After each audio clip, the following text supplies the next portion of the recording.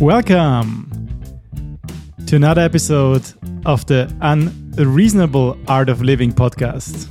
I'm your host, Gerhard Molin, currently from Helsinki. And enjoy the music.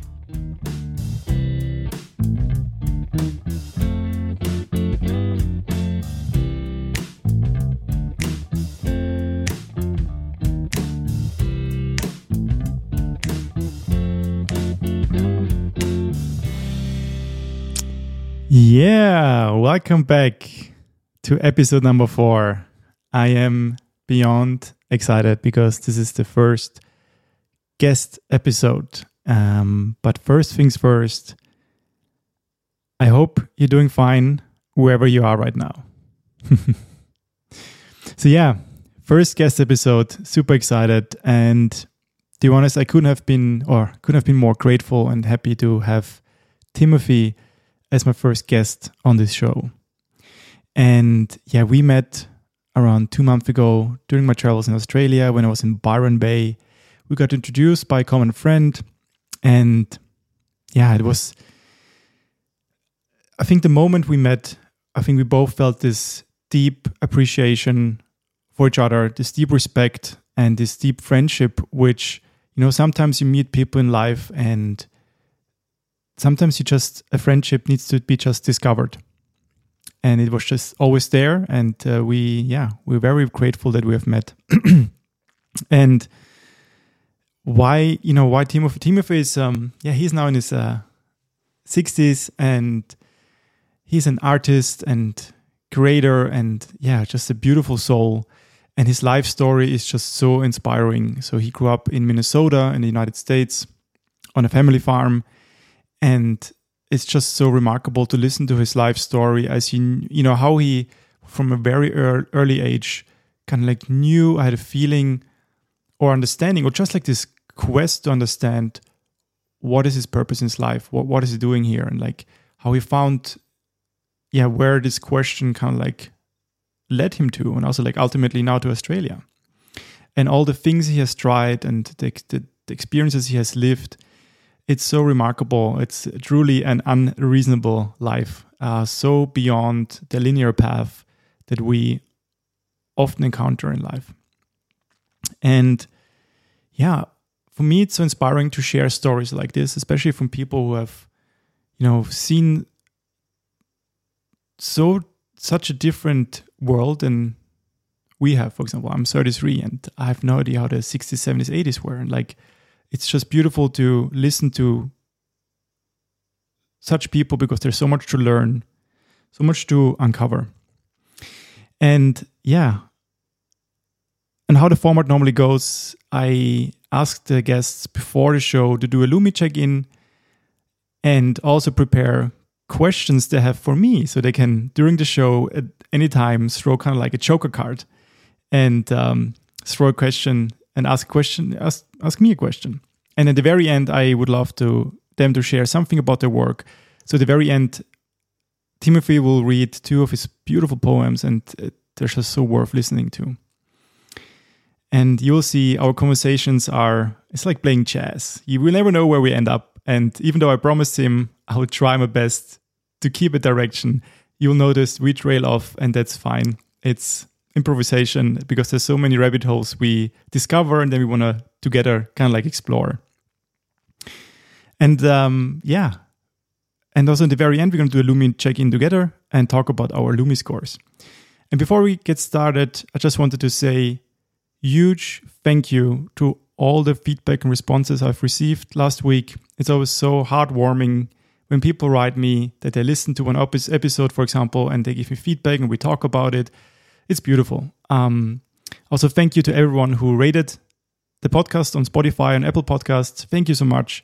And if you want to support the podcast, rate it, give it a rating, share it, but most importantly, keep enjoying it. As long as you enjoy what you're hearing, as long as you want to come back to hear more, this is everything I need to keep going. So thank you so much. But without further ado, please enjoy the very first guest episode with my dear friend, Timothee. Here we go. Welcome, Timothy. I'm so excited to have you as my very first guest on my show. Welcome. Hi, how are you doing? I am good. I'm so honored to be on this show with you, especially to do the first one. And from Helsinki. How Yeah. good is that? How good is that? And just as a context for listeners, where are you located right now? I'm on the property that I've been for the last 23 years. It's on the east coast of Australia, about a half an hour drive from Byron Bay, which is the easterlymost point in Australia. Wow, really? I didn't know that. Yes. Beautiful. Yes. Yeah, would you maybe like to share how we have met? Yes. Well, we met through a mutual friend, Kyra, naturopath. She has been coming to my creative art classes, and I met her through another mutual friend, Chad. And then we became very, very close friends, and she at some point started to speak to me about another dear friend of hers, you, and that you were coming. And she said, you two just have to meet. And I really got excited because of your background as well. And that's how it happened. That's what I can remember. Absolutely. And for me, I still remember the first evening we were invited to your beautiful home.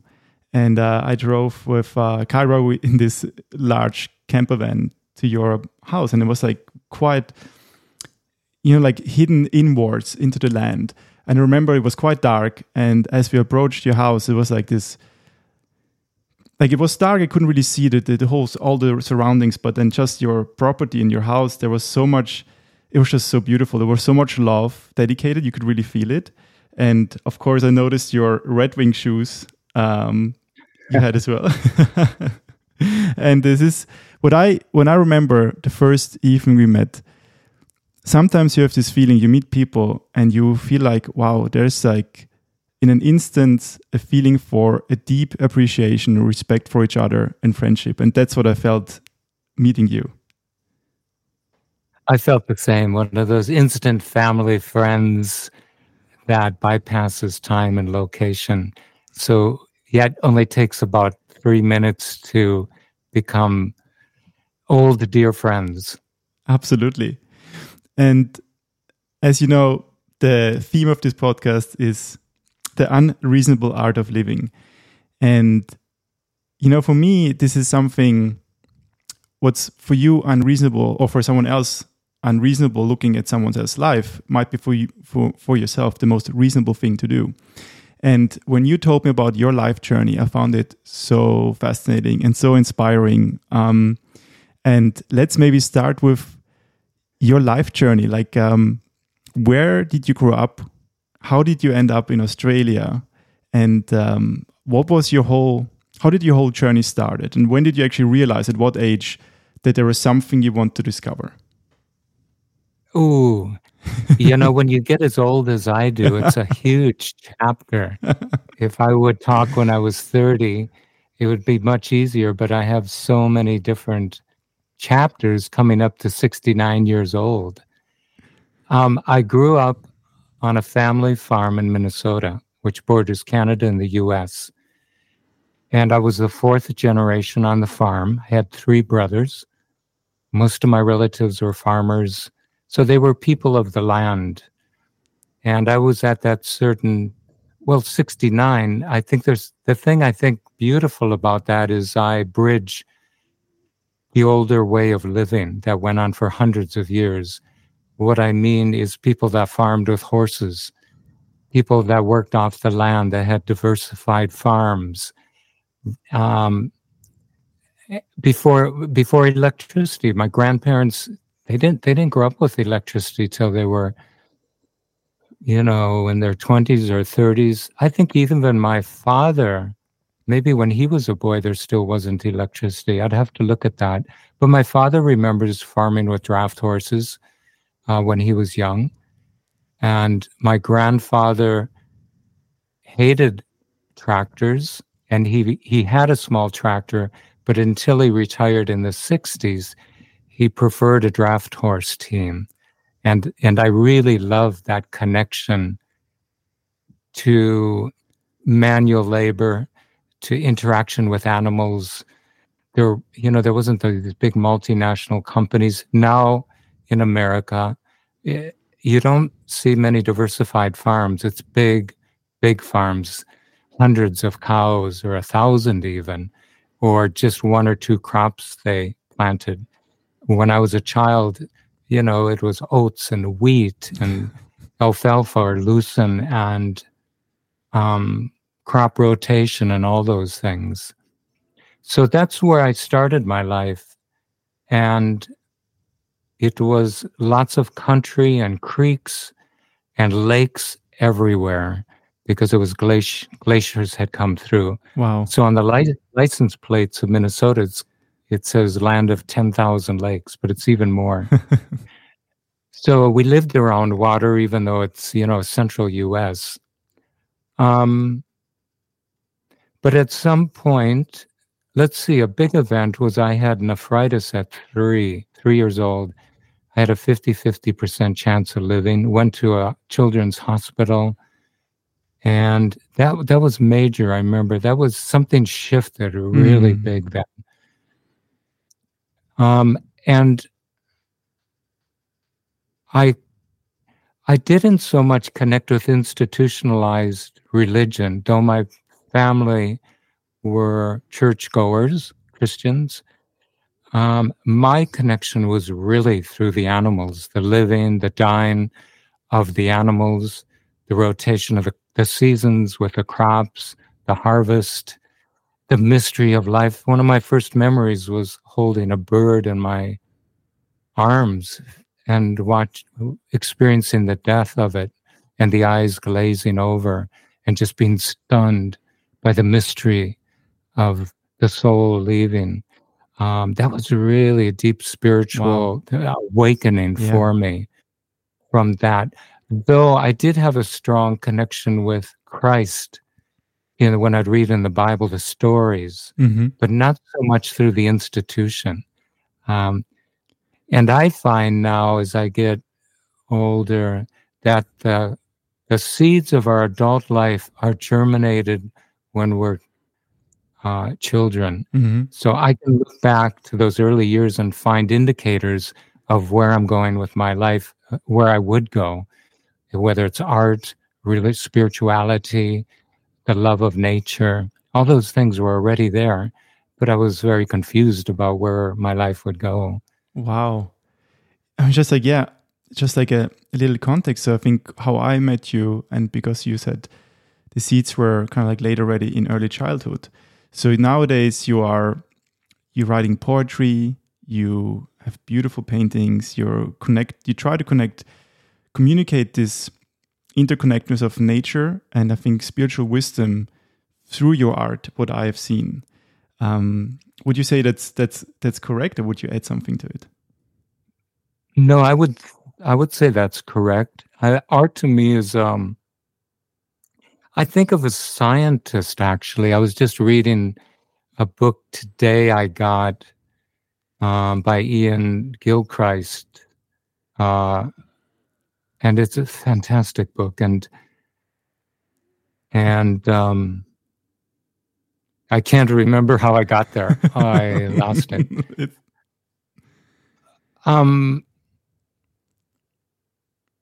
So science, I think he was talking about religion, actually. That's right. That we often think of religion and science as being separate, that they're in contrast with each other. And he was saying that is not true. If you look at the many of the Western scientists, they were heavily spiritual people, and oftentimes with the institutionalized religion. Isaac Newton, some of those people were heavily involved in spirituality, and that the church actually they sponsored scientists in terms of the cosmos exploration, all those other things. It's just that we have a kind of a slanted view on it nowadays. But even Einstein, he was deeply moved by spirituality. He didn't separate it from science, standing in awe before the mystery of life. This is so beautiful that you actually mentioned this, because the other day I talked with a dear friend about Anton Zeilinger. He is the latest Nobel Prize winner in physics. And he and his team, they were able to validate the entanglement experiment in the quantum physics world. And we don't have to go into this experiment now. It's fascinating, quantum physics in general. But when he was asked if he's a spiritual person or if like he believes in God, and he said, yes, he does. And I think that's so beautiful to hear, because he acknowledged there is a space for science and God or spirituality, and just each of these realms need to know where their boundaries are. That was his kind of like reflection on it. And I think, that's beautiful that you mentioned this. I think the big difference is for some of those scientists, it is for me, in that in the exploration of the unknown, I believe people that are more spiritually orientated or even religiously, they acknowledge the intelligence of the mystery. Mm-hmm. It's just not an object. It's actually intelligent. We'll call it God or the source or whatever. It's something we can communicate with. Absolutely. And I think that is what I talked in one of my episodes, where unfortunately the church, as we know, the institution, did unfortunately a very bad job in stigmatizing the word God. Like, with many people think about God, they think about a personified, Jesus Christ or whatever. But it doesn't do justice what it really means. And God can as you said, could be more like an universal intelligence. And I think that's a much more beautiful way to look at it. I have a question for you. Yes. We're getting off on a tangent already. But since we're here now in this theme, my question is, if you had a choice, would you prefer that people, would come from a creationalist standpoint, meaning there was a god or goddess or some intelligence, and we were created in that intelligent likeness? It doesn't have to be physically exact, but we were born as a conscious, intelligent being, or the evolutionary side, which some people take, in that maybe we came from amoebas and over millions of years, we slowly matured, if one wants to say it's an advancement, we slowly matured into humans the way we are today. Would erase any of your conditioning? Which one would you prefer? So, knowing I think also the heavy labeling that is attached to creationists, and also like removing also labeling on thinking about evolutionary. I think both. Like I do believe that all life originated from this beautiful Big Bang. What we do now see is kind of like there's this moving direction. Like there's this Big Bang originating and coming back to the question: is everything? Do we have a free will or not? So I'm gonna now go in a rabbit hole here. It's a beautiful question, actually. What I think is, since the Big Bang, we kind of know the direction of particles and everything that has been triggered. And there's clearly, I think, I can't believe there's like complete randomness in what we do. Because in a sense, even now with the latest development of AI and like where just our society and the world is heading to, there's a direction for us being able to create more, in a sense, as we are the manifestation of, all right, our place in this world is to create more, be it life or other forms of creation. I don't know if I'm clear about that. Do I see that we are like a resemblance of something? I'm not sure. I believe there's like a universal force that moves us in a direction. And if we can actually, what I think most philosophical institutions or bodies are trying to tell us, to live in accordance with nature. And to live in accordance with nature is to kind of like surrender to this natural flow of life. And what is this flow? This flow is somewhat a direction. And where does this direction come from? Well, that's a good question, I think. Yeah. Where does electricity come from? Or where? Yeah, that ultimate mystery. I think, and so I think it's very important to kind of like, when we talk about like, all right, I think they don't actually contradict each other. I think evolution and creation, I mean, they go hand in hand. If you zoom out the millions of years we have been on this planet, or the human race for 200,000 years, if you zoom out on a macro level and you would kind of like make a snapshot of every year of this 200,000 years, and then you just like speed them up, these 200,000 frames, if one frame is 1 year, you would see a beautiful movie of creation, because that's what we do. And then if you zoom out more and you look at this, if you watch this video, you would say like, wow, there's an organism, an intelligence at hand. And it's us and nature. All we do on this world, we come to this life, either we create life, this biological life, or we create life in other means, be it art, poetry, new technology. And I think that's what, when we talk about Buddha and many other spiritual institutions, that we all connected, that even a stone, in a sense, is life. Yes.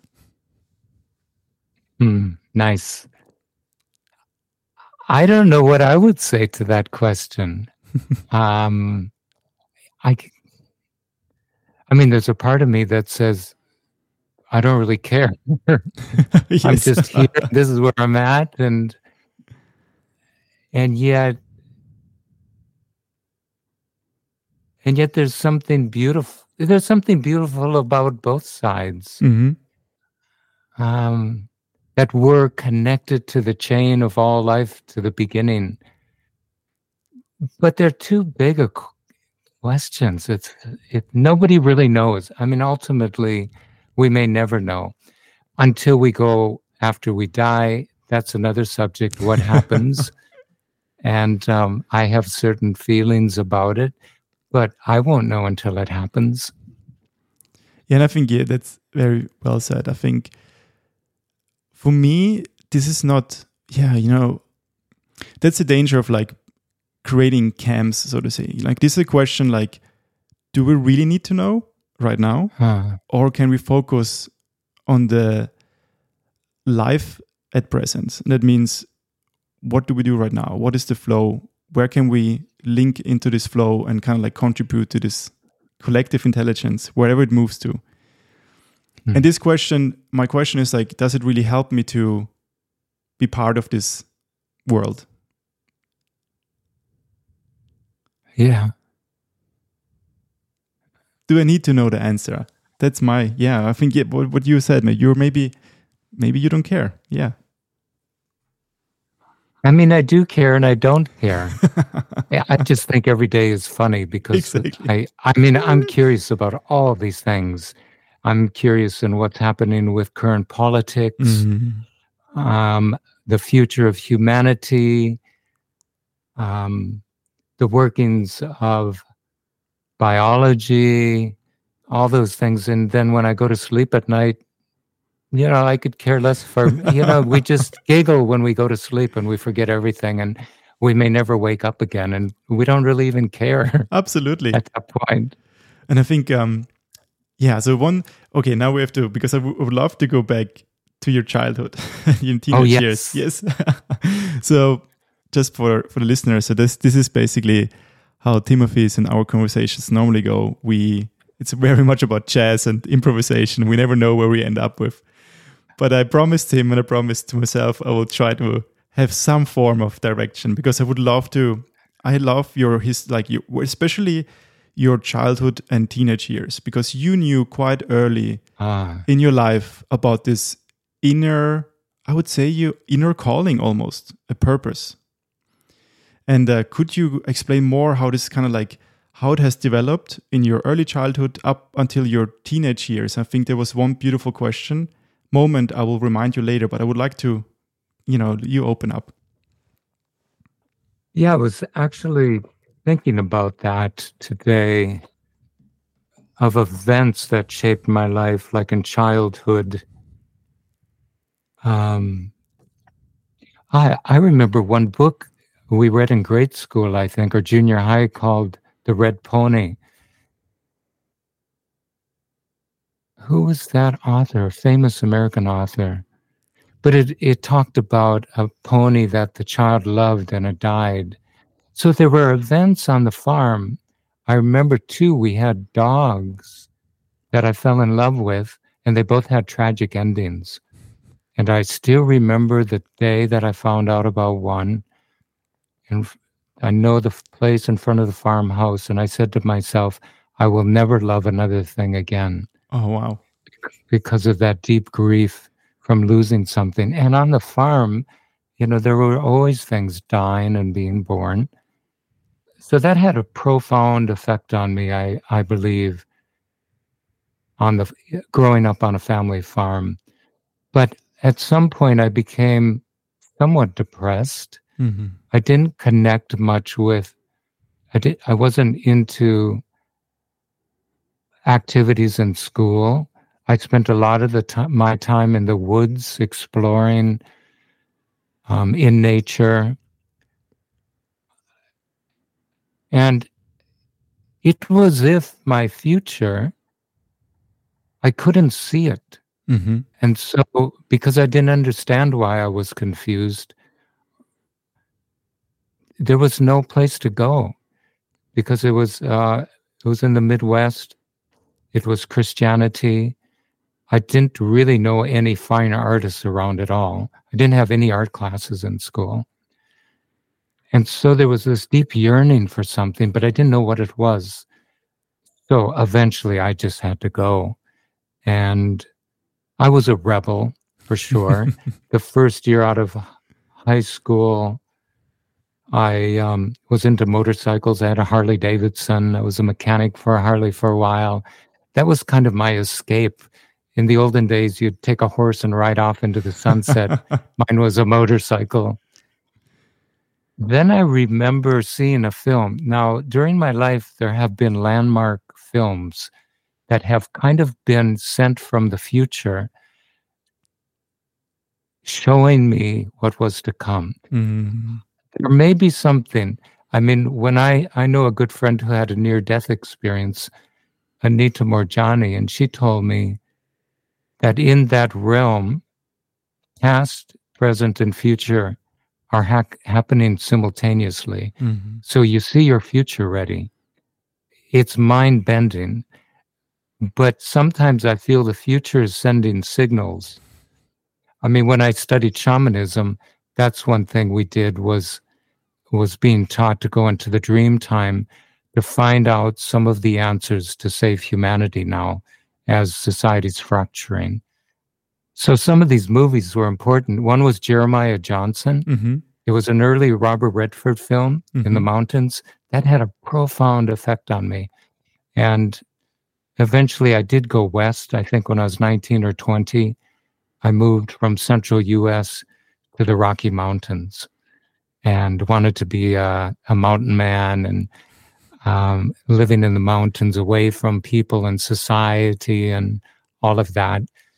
So then I had a few years of packing horses in the mountains, working for big game outfitters, raw Idaho bears, mountain lions, really wild country. And I love that. I'm going to go quickly on it because otherwise we could spend an hour in each chapter. And then I finally got involved in the arts. And I was in my early 20s because I never had an art class. when I was in grade school, people said I was the artist, but we didn't have any art classes. I loved to draw. And one of my first art classes at the university, my teacher grew up in Holland, and I took a life drawing class, nudes. I mean, it's one of the hardest things to draw. And that was my first real art class. He told us to go to the library and get a couple books. And one was Michelangelo and one was Van Gogh. Wow. And I never heard of them before. And I remember what a revelation it was. And that really started me into the fine arts then, and finally got a degree, Bachelor of Fine Art degrees in that. And then I spent 3 years in Buddhism and in India. Wow. Wanted to get to the source of my creativity. And then when I did come back after 3 years, I took a couple years studying dance and theater. I wanted to go into experimental theater as well. So all during that time, I also worked in the summers for money for the United States Forest Service. So they are in charge of a lot of the western U.S., well, all through the U.S., but the mountain lands in the U.S. are generally governed by federal agencies, the Forest Service or the National Park Service or the Bureau of Land Management. So the summers I had spent high in the mountains, supervising backcountry trail crews, and some years on hotshot fire crews that was very dangerous, landing us into fires with helicopters and all that. And I did that for many years as well, working with fires. And then in the winter, I worked in the arts. I studied a long time, many years before I got my degree, even because I just love to be in that university environment of learning. And then eventually starting to do some of my own work in the arts. Wow, I'm just like, there's so many doors to actually open up. First, like the point that you were in India to.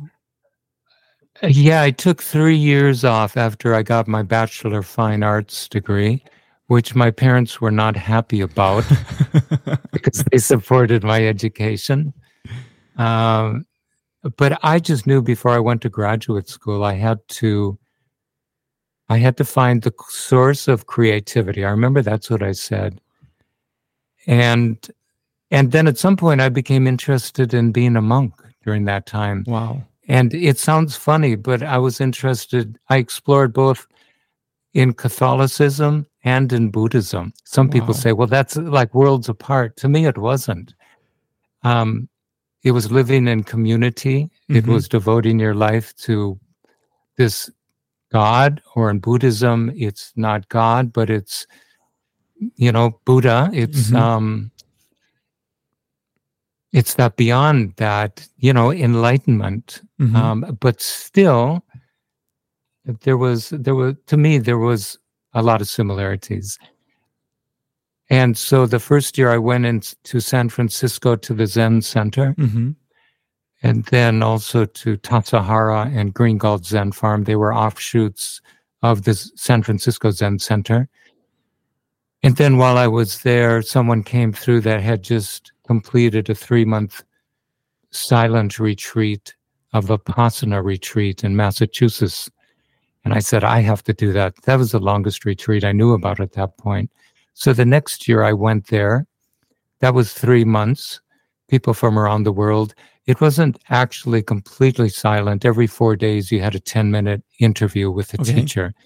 So they knew you weren't going off too much if you were losing it.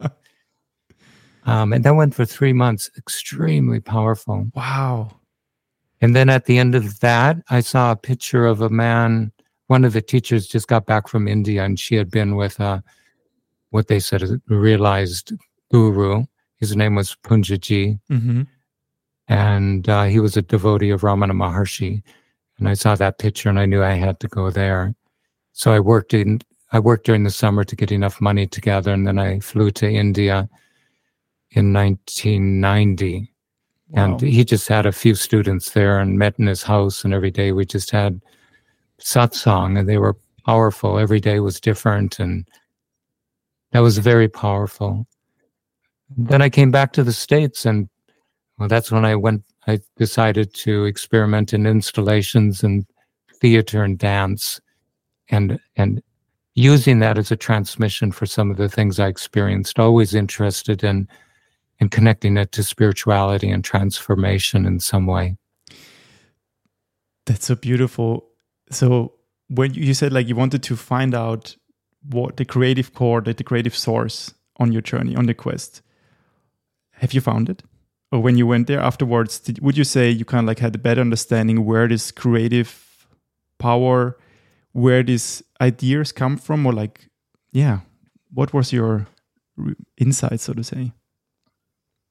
Well, I mean, the first year or two after I got back, or the first year, I was quite confused actually, because I remember when I was flying back to the States, it was a tiny pinprick of time. And in that pinprick of time, it was lifetimes. And then how to merge when I left and how I returned, and when I returned, how to bridge those two, because that thing in between was like from a different planet. Wow. India in those days was still pretty, I mean, it was hard to connect those two lifetimes, the lifetime I had before and the lifetime, and also the experiences I had with this master teacher. So when I got back, it took a while. I mean, we can go all into that. I'm still learning about some of the things, some of the positive and negative things of it. That I think it's a lifetime processing, how to assimilate it. But it got me in touch. The one thing it did is it got me in touch with that source that's beyond the thinking mind. And I believe that was the most powerful thing, to have this thing we call God, or I did, projected on another individual, and having them reflected back to me as a mirror, and having my own inner being vibrate and know that it's me. I've just been projecting it. Then, of course, the challenge is to how to keep connected to that. And I think it's just been the last few years. I mean, we're still moving through my lifetime, but obviously my wife that passed away 5 years ago, and going through that grieving period, and the redemptive quality of coming out of that deep grief and connecting again. And now I'm using art as a doorway or a portal into that source energy, like automatic writing, other things where you can open that door and continue to stay connected to it. I mean, all of those are huge chapters to talk about. Absolutely. It's just so beautiful to listen. I think Timothy and I were talking just before we hit recording. We might need to have more than one episode to talk about all the things we want to talk about. And there's a few touch points I want to address. Is like, I think what's very important is to this state of confusion when you actually are in a transformation, but also between worlds. And I think you don't have to ultimately, especially when you start getting into philosophies, spirituality, and meditation, I think it's a very, very normal part of the whole process to get really confused.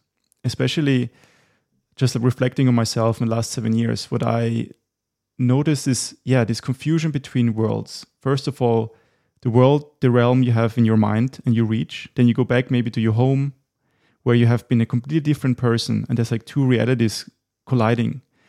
And it's very confusing sometimes, very confusing, where you also like to a level where you feel lost and you question even more yourself, who am I and what am I doing? Can you relate to this?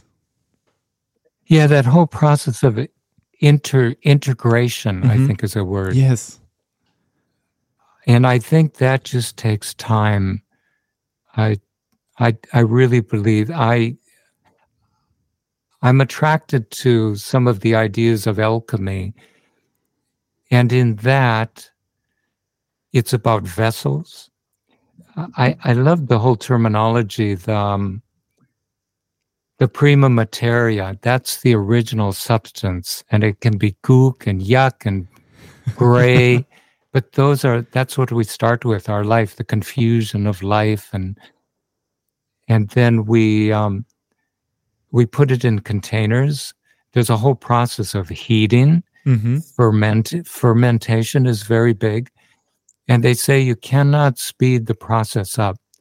If you speed it up too quickly, you'll go back to zero again, and you have to start over. And I see in hindsight in my life the value of can we be okay with the not knowing and the confusion at times. I feel I'm better at that now because, of course, there's times as I get older, like I went blind a couple months ago in my right eye from retina detachment. How do you deal with that? You know, like that. How do you deal with that? And I believe. And by the way, I did get my eyesight back again with surgery.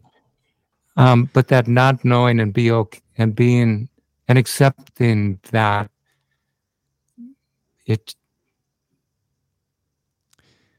I would say that's one thing that I have learned better. I can say that I accept those states of unknowing, uncertainty easier than I did when I was younger. There's a sense of understanding, and that has just, for me, that's just taken time and seasoning and living and making mistakes and knowing that it's going to be challenging. You're going to lose people you love. And each time, if I can say yes to it and not negate it, but to affirm it as best as I can, it's a huge deepening. And then I find when I'm happy now, it's not as superficial. There's something deep to it. And being sad is okay, but there's a deep, as Joseph Campbell talked about, connecting to the ground of our being. I really like that. Joseph Campbell, I just love a lot of his work. That's so beautifully said. I think, first of all, I think we humans, like getting, how to say, it's kind of like training a muscle to be comfortable with uncertainty again.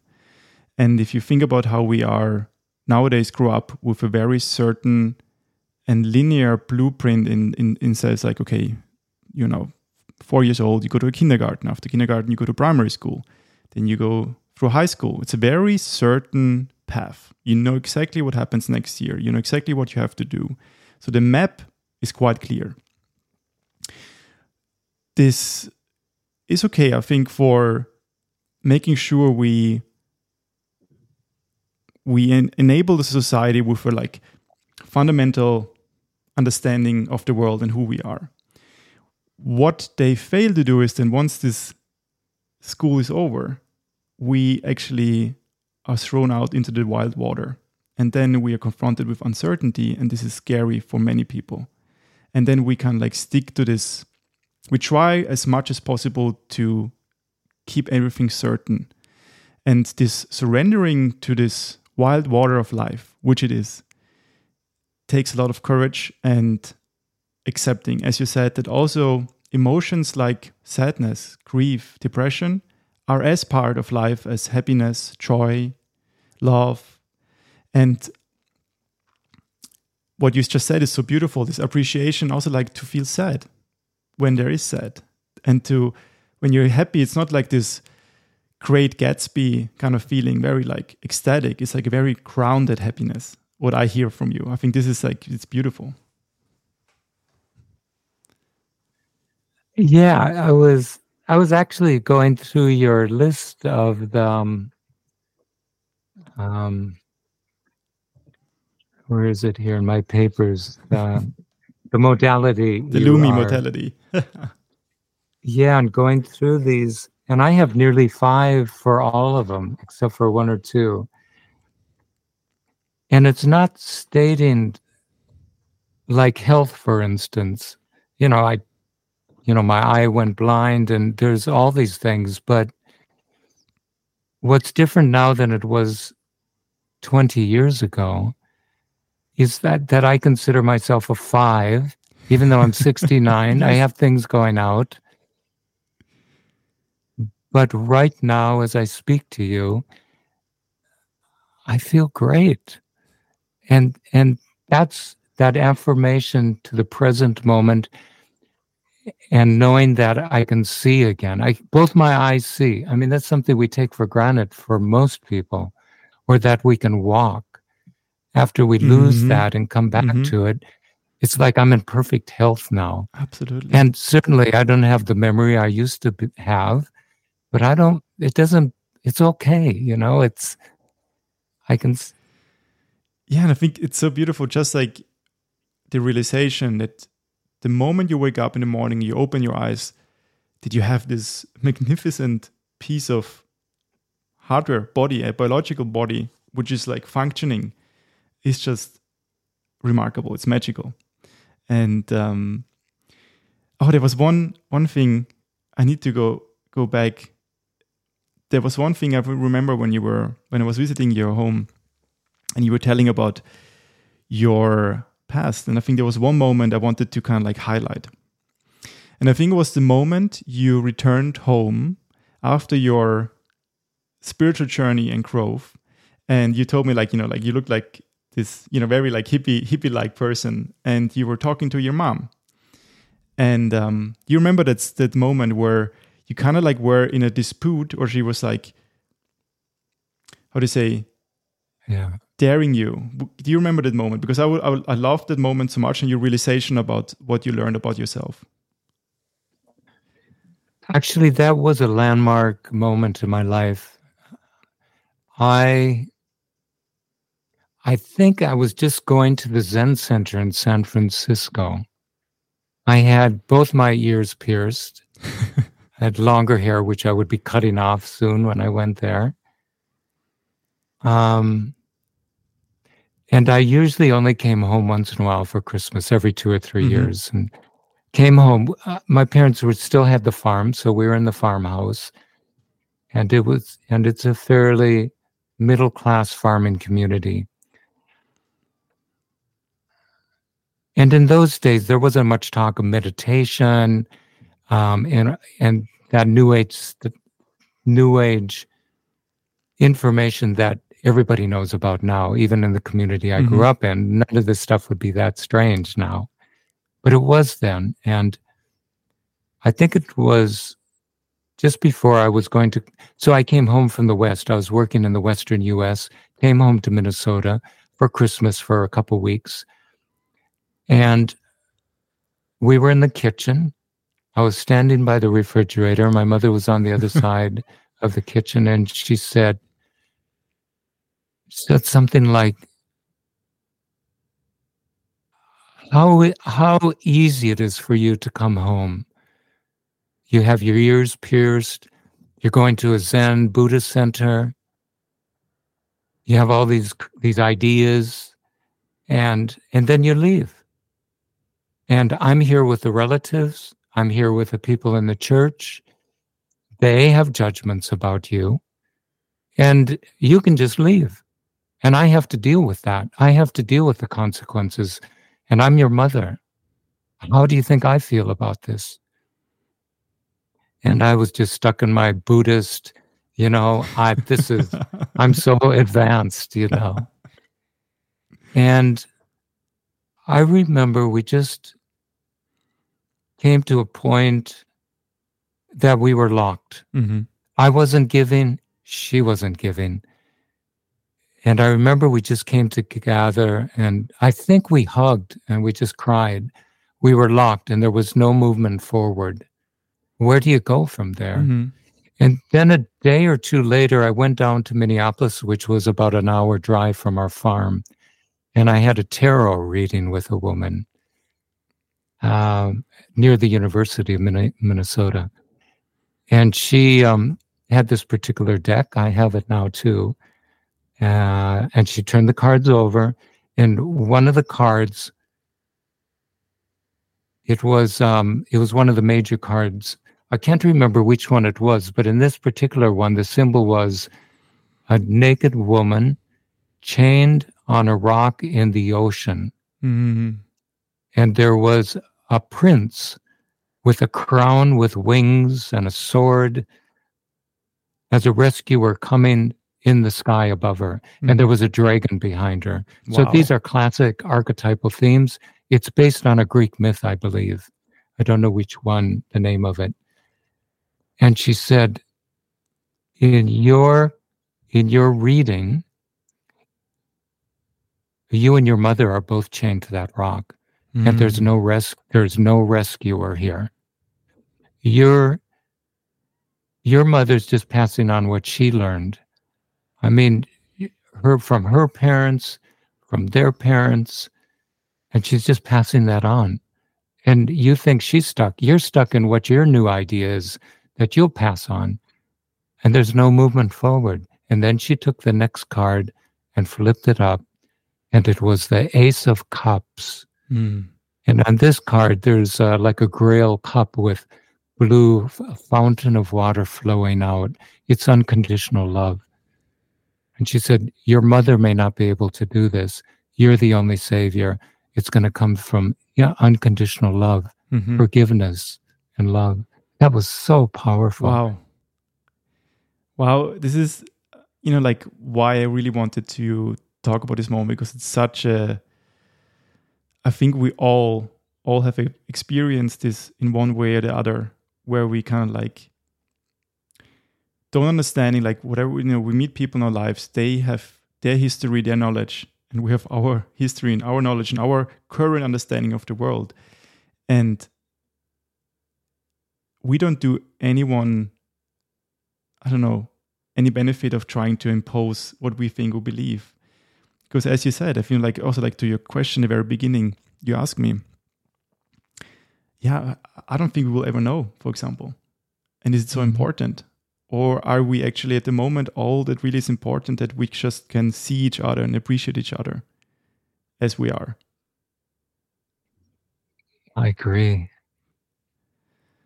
And I think I remember this very vividly, because when you told me this story, I think I was 14 or 15, and I was kind of like confronting my father. I mean, he grew up as Christian. He's not as, how to say, like a very strong believer, but he still believes in heaven and Jesus Christ. And I remember me as a 14, 15-year-old rebel, like confronting him, like, how can you believe in God and then Jesus? And like, this is, we have science. And, at that point, I mean, my father, looking back, he actually took it very calmly. It just, and he didn't really try to, he didn't respond to my things, but I was so emotional. I think there was so much anger within me, because back then I think I was confused myself, to be honest. I was like confused in the sense that despite all the amazing things that science has enabled us to understand and see, it hasn't helped us to understand our connection with this world and the universe and nature itself. And I think this confusion got me really angry. Yeah. Oh. And I think, that's why this story is so beautiful. I think we all have had this in our lives, one way or the other, with our parents. And it's so widespread in politics too. Mm-hmm. I mean, I definitely keep an eye on the U.S. politics and the fanaticism on both sides, and each one stuck in their belief system without a give and take. I think some people like Robert Kennedy is trying to open the discussion up on both sides, which I really admire. Yeah, and I think Yeah. I think we definitely have to do more episodes, because Timothy, there's like one thing I remembered is like just like your beautiful way. You have such a holistic view on everything. And I think maybe it comes with your experience, and you have been trying many things in your life, tried many different philosophies and teachings. So there's one more question before actually. Or do you have a question for me? You already threw one question at me. Did you prepare another one? Yeah, the main one, and that was actually this. So imagine this. There is a new world order. Okay. It's a new world order.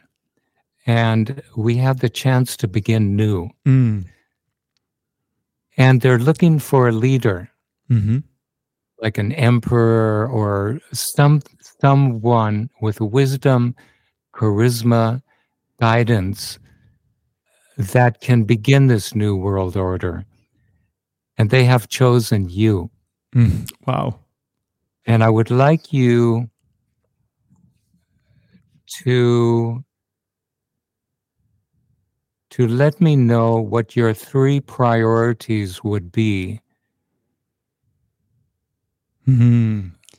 for this new world order. The people would like to have some guidance. Any thoughts on that? Wow, Timothy, you just threw a big one at me. I love it. It's a great question. It's a fantastic question. Well, now I have to actually think about this more. I'm actually very, this is threw me a bit off. It's a very big question, but a beautiful question.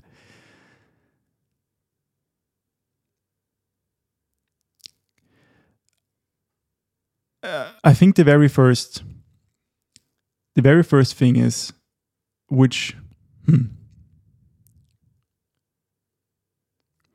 the very first principle I would think of is to make our society and how we live the centerpiece of what we do. The principle that's all built on is to live in accordance with nature. What does it mean to us? It means to understand our nature. Once we understand our nature and how basically our waves are working, we can live much better in accordance with natures of other people, and we can live much better in accordance with nature, with the universe. Because once we understand our nature, we know how this synchrony of this world works. And once we understand how we can work with the flow of this world, things balance each other out quite naturally. This doesn't mean there won't be evil or misfortune. We just know that they will be part of the world, and we'll be much quicker to realize what is evil and what is misfortune. So actually, I would reduce the 3 principles to this one. And based on this, we can derail techniques to find our nature. And then we can build schools, philosophies that would teach us various ways, and we can choose which one we like. But all in all, they always come down to this very, very principle. And if we get this right, I'm so 100% certain that the direction we're going to will be the most peaceful and loving future we can imagine. So again, summarize that. So I would reduce from 3 principles, I would just boil it down to 1 principle: to live in accordance with nature. And this means your nature, the nature of other people, and the nature of the universe. Beautiful. Thank you. I like it. We'll keep you there. Perfect. We'll keep you as the emperor. Thank you, Timothy. Beautiful. That's actually this reminded me. The other day I applied for a program. It's called the Earthians, and it's a new program that kind of like rethinks the nature of businesses in the world. Going back actually to role models like Patagonia, which understood that businesses are part of this world, and the role of a business is to also give back to their society, to an environment. And there was one question which I loved answering was, imagine there was a zombie apocalypse, and what would you do? And I went quite crazy. But I think, I love these kind of questions. I do too. Yeah. So we're coming, now it's soon to the 1 hour mark. There's 2 things I would like still to do with you. And I know right now we have to do more episodes. There's so much into it. And also just like, I love talking to you. It's so beautiful. And I do too. So 2 things. We're going to end. So first we're going to do a Lumi check-in. So I asked you to do a Lumi check-in before, and we're going to talk about maybe the highest and lowest score, and then the green lights. And then at the very end, I would love you to read a poem from you that you picked. And let's start with the Lumi check-in. I think you did it today. I did it myself. I did. Yes. I did it this morning.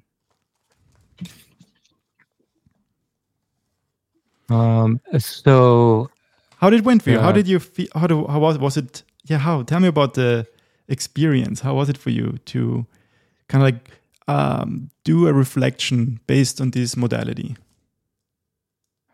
Well, it's just like our talk. It went all over. I have a couple pages of writings on it.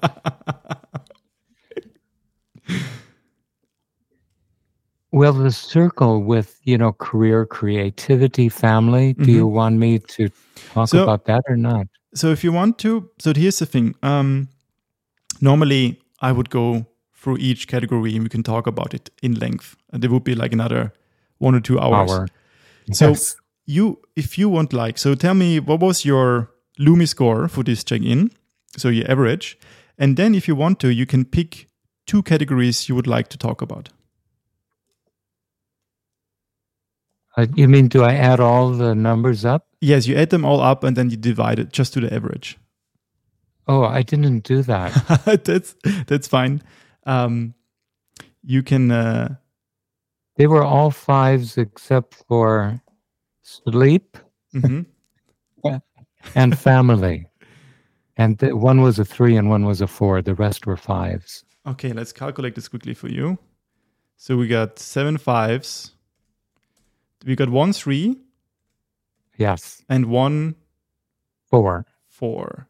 Wow, that's a good with 4.66. 4.66. That's your Lumi score for this check-in. Your overall feeling out of 5. Tell me it again. I'll write it down. 4.67. 4.67. Okay. Wow. Yeah. So do you want to share first about your 2 categories you would like to explore and why you scored it the way you did? Oh, let's talk about love. All right. I did a 5 there. And I thought about that a bit. I'm not in a relationship. As you know, my wife died 6 years ago. And I'm open to a relationship. But I feel totally in love with life, like it's not dependent on a physical relationship in terms of intimacy with, say, a woman. And yet it's 5. And that yesterday I took a group up on our hiking trails, which, as you know, goes into the rainforest. We have about 3 hours of hiking trails and goes into 1,000-year-old trees. Wow. And the whole land was singing. It was just sparkling and communicating. And all those trees are my friends, and I have relationships with them. And it was speaking to me. And so even though I don't live with somebody else, I'm just so in love with life right now. People would say you're 69, you can retire. To me, life is just starting. Yes. This is I just got done with my education. Now is when I can start to share things with people. So, of course, learning is number 5 now for me. So yeah, I that was really nice to explore this love, because we have a preconceived idea. Some people would say, "Well, I'm not in a relationship. I could be better," and I'm just totally in love with life. To do this with you is just fantastic. I couldn't imagine anything different or better. What else? I mean, the opposite would be something very practical like sleep. That was my lowest 3. And, I'm a good sleeper, but I wake up during the night and I move around. And ideally, I would love to go to sleep and wake up in the morning and have a good sound sleep. But it's not a big concern with me. That's the way it's always been with me. It's the way my body works, the metabolism. Beautiful. I just would like to comment on the love point, because this is so powerful that you mentioned this. Like people, when they think about love, the first thing, it's such an, how do you say? Yeah, it's such a dogma that the first thing you think about, like, am I in a relationship? Do I have someone in life? Whereas love is so much more. It can be, as you said, just being in love with life, being in love with creating something, being in love with just experiencing this multidimensional moment from moment. And I think this is the beauty, what I always see with Lumi and the categories. It's a mirror. You look at the word and it comes back to you. Whatever you see there, there's no definition what love is. There's nothing to tell you. It's up to you. It's a mirror, it's a reflection. And it throws back whatever you think about it right now. It's beautiful. I remember one of the dialogues I had with a man I was trained in shamanism with, and he said Eros is a quality in life, and for him Eros was spirit moving through matter. That life vibrates, that you can have an Eros with a tree and with nature. It's not just eroticism, it's that juice, that Absolutely. sparkling zeal for life. And this is also, I think, also another really important aspect. Once you actually learn to experience this love for life, just like this inner love, loving yourself as well. It starts all with that. I think this is also a much more healthy foundation for any relationship in the end of the day. Because if this is for me now, my understanding, my concept, but I would argue that if your happiness, or I actually would nowadays use, instead of using, say, happiness, I would say tranquility. If your tranquility in life is so dependent on having someone in life, then this is a heavy dependency. And it's not internal, it's very external. Yeah, that's my 50 cents to this. I agree. Beautifully said.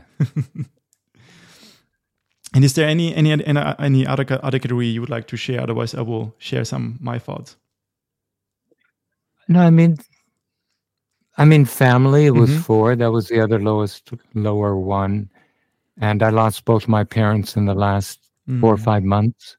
One could say, oh, it's, but still, that's life, isn't it? And I'm thankful for my brothers that are alive. And of course, I could say family is you. Is that talking about a traditional sense of family with lineage and ancestry and all that? Or is it a spiritual connection Absolutely. with our soul family? And for me, if I use that, then it's a 5 for sure. Beautifully said. I've never heard the concept of soul family. Yes, it's very beautiful. And I agree. For me, so my score was actually this week was 3.89. It's a bit lower than the previous check-in. But for me, also, when I look at this and people ask me, don't you get this scoring. No, it's like just like a snapshot. It's just like for me understanding how is my moment right now. And it kind of reflects most of the time how I really feel. And like my lowest score was also sleep. It's a 2 actually. And mainly because I just, I've been here in Helsinki for 1.5 weeks and I forgot how much it takes from you as well, these long days and no night. Wow. It's like, because like your body at night, I really have troubles falling asleep in the evening. Because normally I'm an early bird. I go to bed at 9, wake up at 5, 4 sometimes.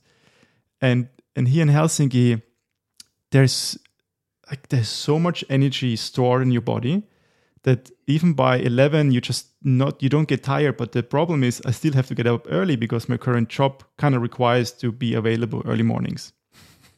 So I have this little bit of lack of sleep, which also affects a little bit my mental health right now, which I noticed, but it's nothing severe. Just notice when I have little sleep in the morning, my inner shadow is very strong. So I have to put much more effort to fight my inner shadow. And when I talk about my inner shadow, it's all the voices that kind of like try to keep you in bed. Yeah, I know those too.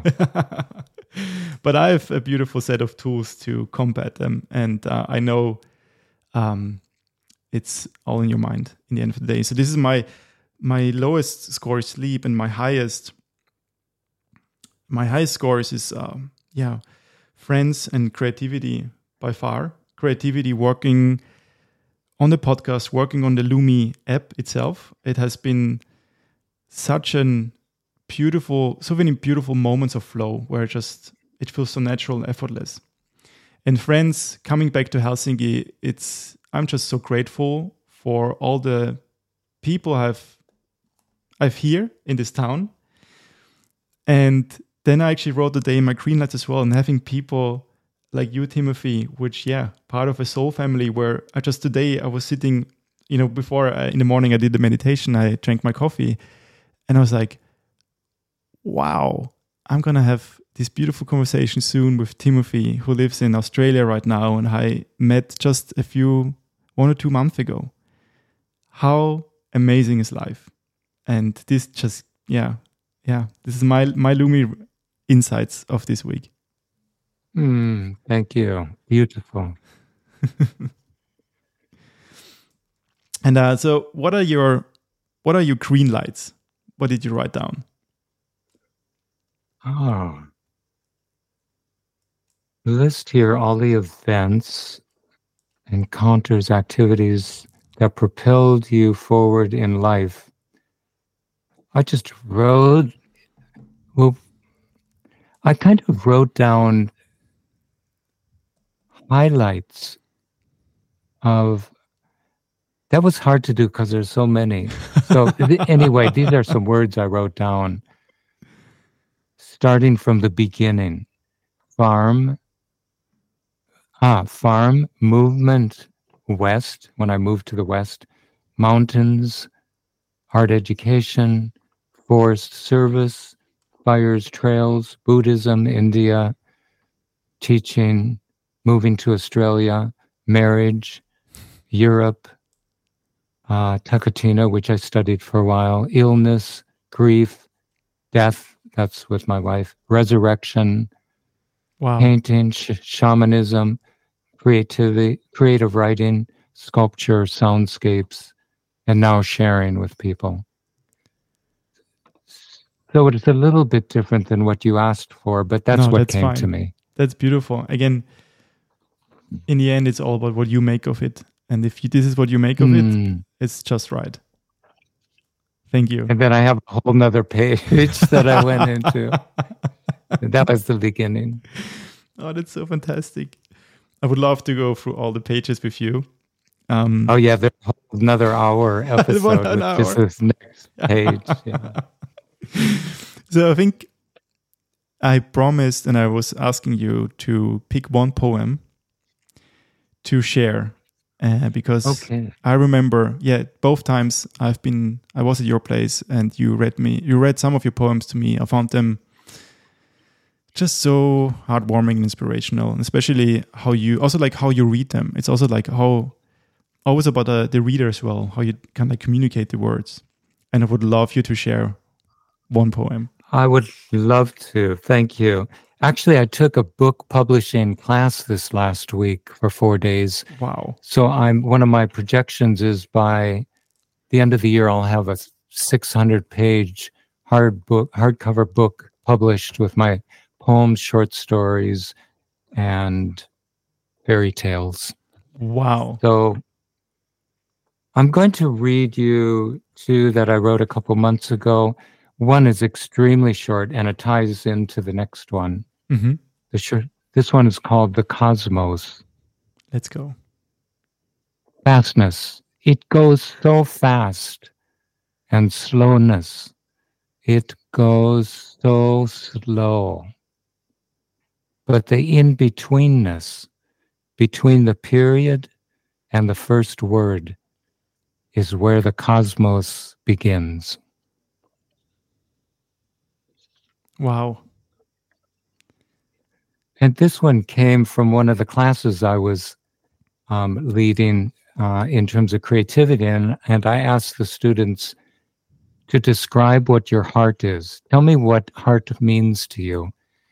And I asked people to kind of eliminate all their conditioning, what they've heard or thought about what the heart is, and just start writing. And this is what I came up, because I do all the exercises myself. How I describe the heart. I thought my heart was mine, shaped like a triangle, red, pulsing, made for Valentine's Day and Paris. Love nights and formed by disappointments and obsessions, broken, shattered as a wine glass slipping off a counter, and reconstructed again to be transformed into ecstasy or damaged for the next encounter, or blissed by gurus and saints, charity and angels, enlightenment, and perhaps escapism, leaving the earth for heavenly encounters, or merging in the ocean of non-existence. But when I looked, this is what I found. The Milky Way, the celestial web, collaboration, consideration, currents, cosmic dark matter filling the space between the stars, arteries, ports where ships take refuge, a rocking chair, Venus. The extension of Source, its sound speaker, circles and organic lines, violet, pinks, and pastels, filaments and threads leading everywhere and being pulsed and pulsing. Lakes and streams to the ocean, and then to clouds, and then raining to the lakes. Telephone and electric lines on wooden poles, meandering across the landscape of the cosmos, carrying voices of light. And finally, Cupid's arrows striking everywhere, you, me, and everything in between. Wow. Thank you, Timothy. Again, they're so beautiful. And I think... Thank you. And I hope, actually, maybe this podcast inspired you, that you share also recordings of your poems, because I think, as I said, the written word is one part, but actually it's almost... if you find the right voice that carries those words, and you have the right voice with the right soul and heart, they become even more magical. And I would love you to, this is just, it's beautiful to listen to your poems. That's all I'm saying. Thank you. I may do that. Perfect. Thank you. All right, Timothy, we are now reaching the 1 hour, 15 minutes mark. I think we have to wrap it up here, unfortunately, because I think there's so much more we could talk about. But I know this is not the end. It's just the beginning of a beautiful series. We will have talk about many things. Oh, I hope so. I'm looking forward already. Perfect. It was a delight. Thank you for inviting me and for all your wisdom. And I always learn so much from you as well. Oh, thank you, Timothy. It's like means a lot to me. And for me, yeah, it's just an honor and a pleasure. And just listening to your words, especially, I just so appreciate listening to life stories from people who have seen much more than I have, because there's so much to learn always. So thank you. You're welcome. Thank All you. right. Hey, just before you leave, I forgot to actually mention Timothy's contact details. So if you're interested to read more or learn more about Timothy and his art, you can visit his website, sonnets.me. That's SONNETS.me. Or you can find him on Instagram, Timothee Diers. So his first and last name together. But no worries, I will link it in the show notes. Again, thank you so much for listening and have a wonderful day.